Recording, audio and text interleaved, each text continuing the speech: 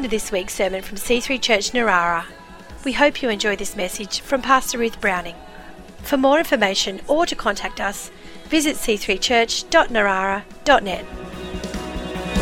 In Jesus' name there's power, strongholds will fall at your feet, fall at your feet. I decided to do a turkey, and I only do turkeys once a year, so I've done about 3 or 4 my whole life.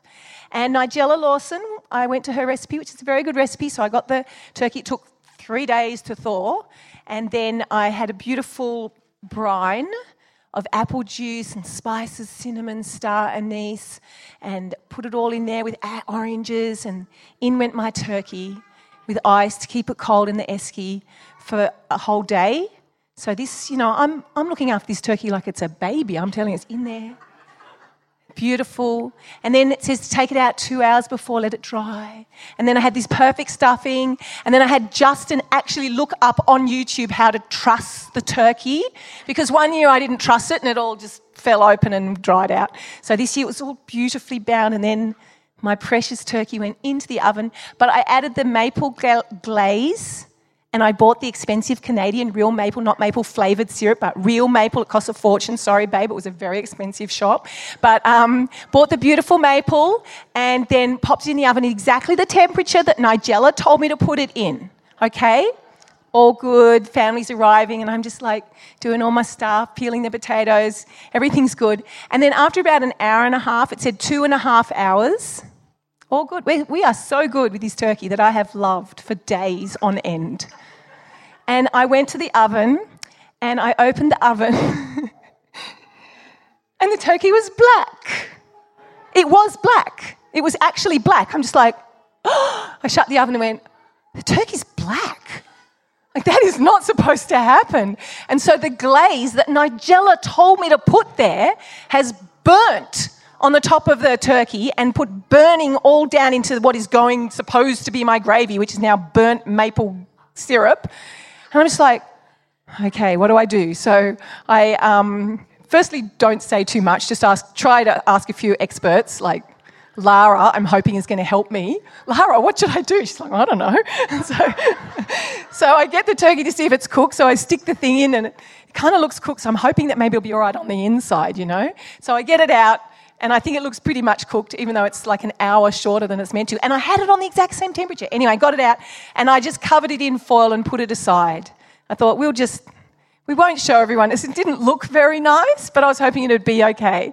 And so then I put my potatoes in, and I look after my potatoes. I had parboiled them. I shook the tin a little bit. I did everything right. I had the oil was hot. I put the potatoes in, I put them in the oven, thought, well, at least my potatoes will be good.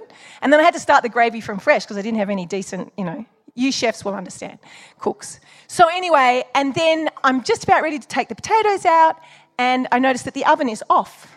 It's just turned off, just off. I'm like, the potatoes aren't even cooked. So I'm just like, oh, whatever. So look, we quickly put the oven up to 250 degrees and blasted those potatoes. I pulled away the burnt skin and just cut at the turkey, and it was all right. But the ham was a lot nicer that we just bought the ham. And we managed. And I just had a really good cranberry sauce. My cranberry sauce was good, okay? So, you just slather the whole thing with cranberry sauce and hope no one notices the dry old turkey. But, Christmas is a battle sometimes to enjoy.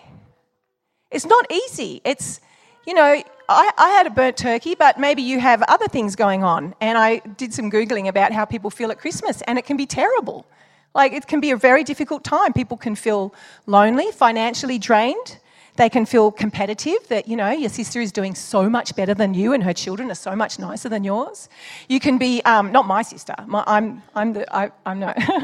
But you can be dreading seeing family again that you only see once a year, or you can be really sad that you're not seeing your family because they're all overseas. We've got some beautiful friends here from all around the world.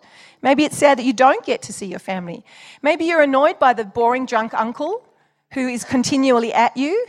Maybe you are disappointed that you can't recapture the nostalgia of Christmas and the glory of Christmases past. Why does it seem so precious when we were little, but now it's like, maybe you're just exhausted from cooking burnt turkey for 4 days, like, seriously.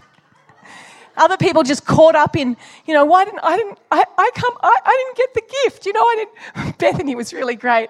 I carefully collated all the gifts as I have always done.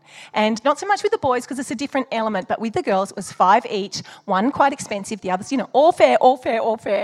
Put them under the tree, gave them out this morning, but for some weird reason I put 4 of Bethany's gifts away. So Bethany opened her 1 gift. Ellen opened her 5 gifts. And Bethany was trying really hard. She's like, Mum, are there any others? I went, no, darling. And I'm thinking, it's all fair. And she's just like handling it.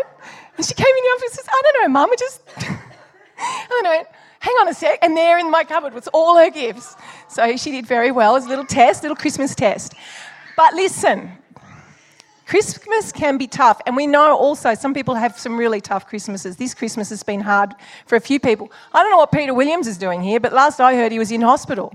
So praise the Lord for prayer, but that hasn't been so easy. Some people are struggling. They've lost their homes. I'm sure they've lost their Christmas presents. But let's look at that first Christmas. The wise men went to Herod, who was an absolute schemer and a wicked man, and his plan was to actually kill Jesus, which they probably got onto. He eventually did kill all the 2-year-olds that were born, because this is over a period of a couple of years, all the 2-year-olds born in, 2-year-old and under, born in and around Bethlehem. He killed them all because he wanted to get to Jesus. That is not pleasant. And Mary and Joseph, instead of taking their newborn home to their baby in the nursery that they'd carefully prepared, they had to go to Egypt. I mean, no one wants to go to Egypt when you've just had a baby. And not Jews, like not that time, that's not fun. So they had to go to Egypt, and that was not happy, and the wise men escaped. But there was a lot of tragedy around that first Christmas. And what about Joseph and Mary? Imagine being this pregnant and having to get on a donkey and travel to a completely foreign and different town that you may or may not have visited before. Imagine Joseph pounding on doors, trying desperately to get a room, and his wife's like, I think, babe, whoa, that was a contraction. He's like, we've got to find somewhere to give birth to this baby. And there's no mum around. I mean, they had midwives in those days. She didn't have a midwife or a mum or anyone around her, and I'm sure that Joseph didn't have a clue what he was doing. So imagine the apprehension and the fear and the birth, So they finally find a stable, and Mary's like, I'm giving birth here? Like, God? Like, what? Like, this is a precious baby. She knew this is a precious baby, but she's giving birth in a stable. The manger is a feeding trough, so they probably quickly cleaned that out. Joseph's like, what do I do? And she's like, I don't know, cut the cord. Can you imagine? If you've had a baby, what? Wow, what an experience. That is not easy. This is the battle for Christmas. The shepherds saw angels, but you don't think, oh, this is wonderful. They were terrified. We just think, oh, angels, that would be nice. They were terrified because it was this incredible spiritual event. They're just like, what is going on? The angel says, it's all right. Don't be afraid. This is good. It's like, really? Yeah. This is good. Something amazing has happened. But it was a battle to get to this place of joy. It was a battle for Christmas to be good. It wasn't easy. But that verse that I've got up there says this. The Lord will give you a sign. Behold, the virgin will conceive and bear a son and shall call his name Emmanuel. Isaiah 7:14. That is written when the king of Judah was about to be attacked by his brother, the king of, not his own brother, but the king of Israel and the king of Syria were coming to attack him. They were coming, it was a warfare situation. It was a difficult time. It was a battle. And the prophet said to Ahaz, ask for a sign. He said, I'm not going to ask for a sign. He said, all right, this is the sign. The virgin will give birth to a son. It's like, it seems completely irrelevant. What has that got to do with this battle? But that's the sign, and it's a sign for us. It was a sign for Ahaz when he had a battle. The sign meaning God is with us. It says here, his name shall be called Emmanuel, God with us.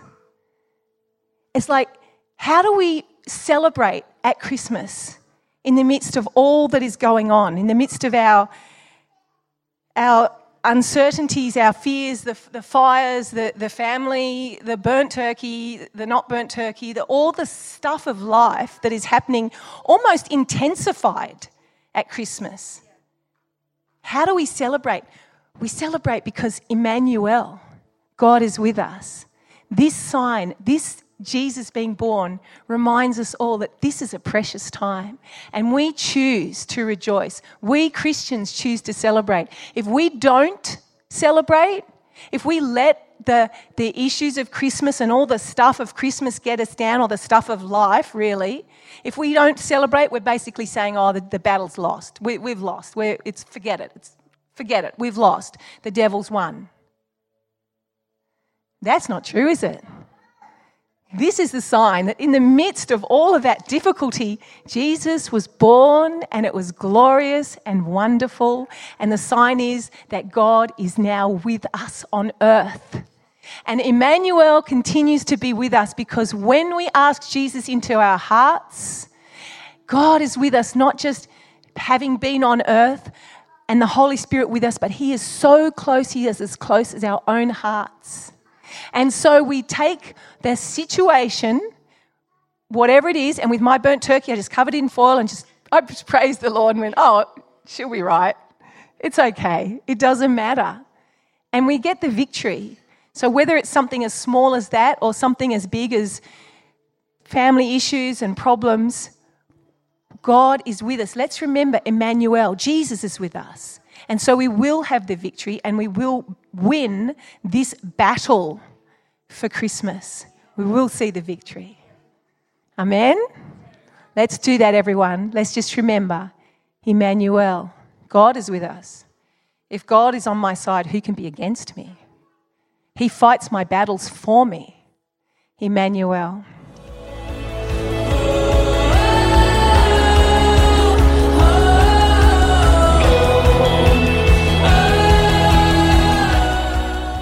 We hope you've enjoyed this week's sermon. For more information or to contact us, visit c3church.narara.net.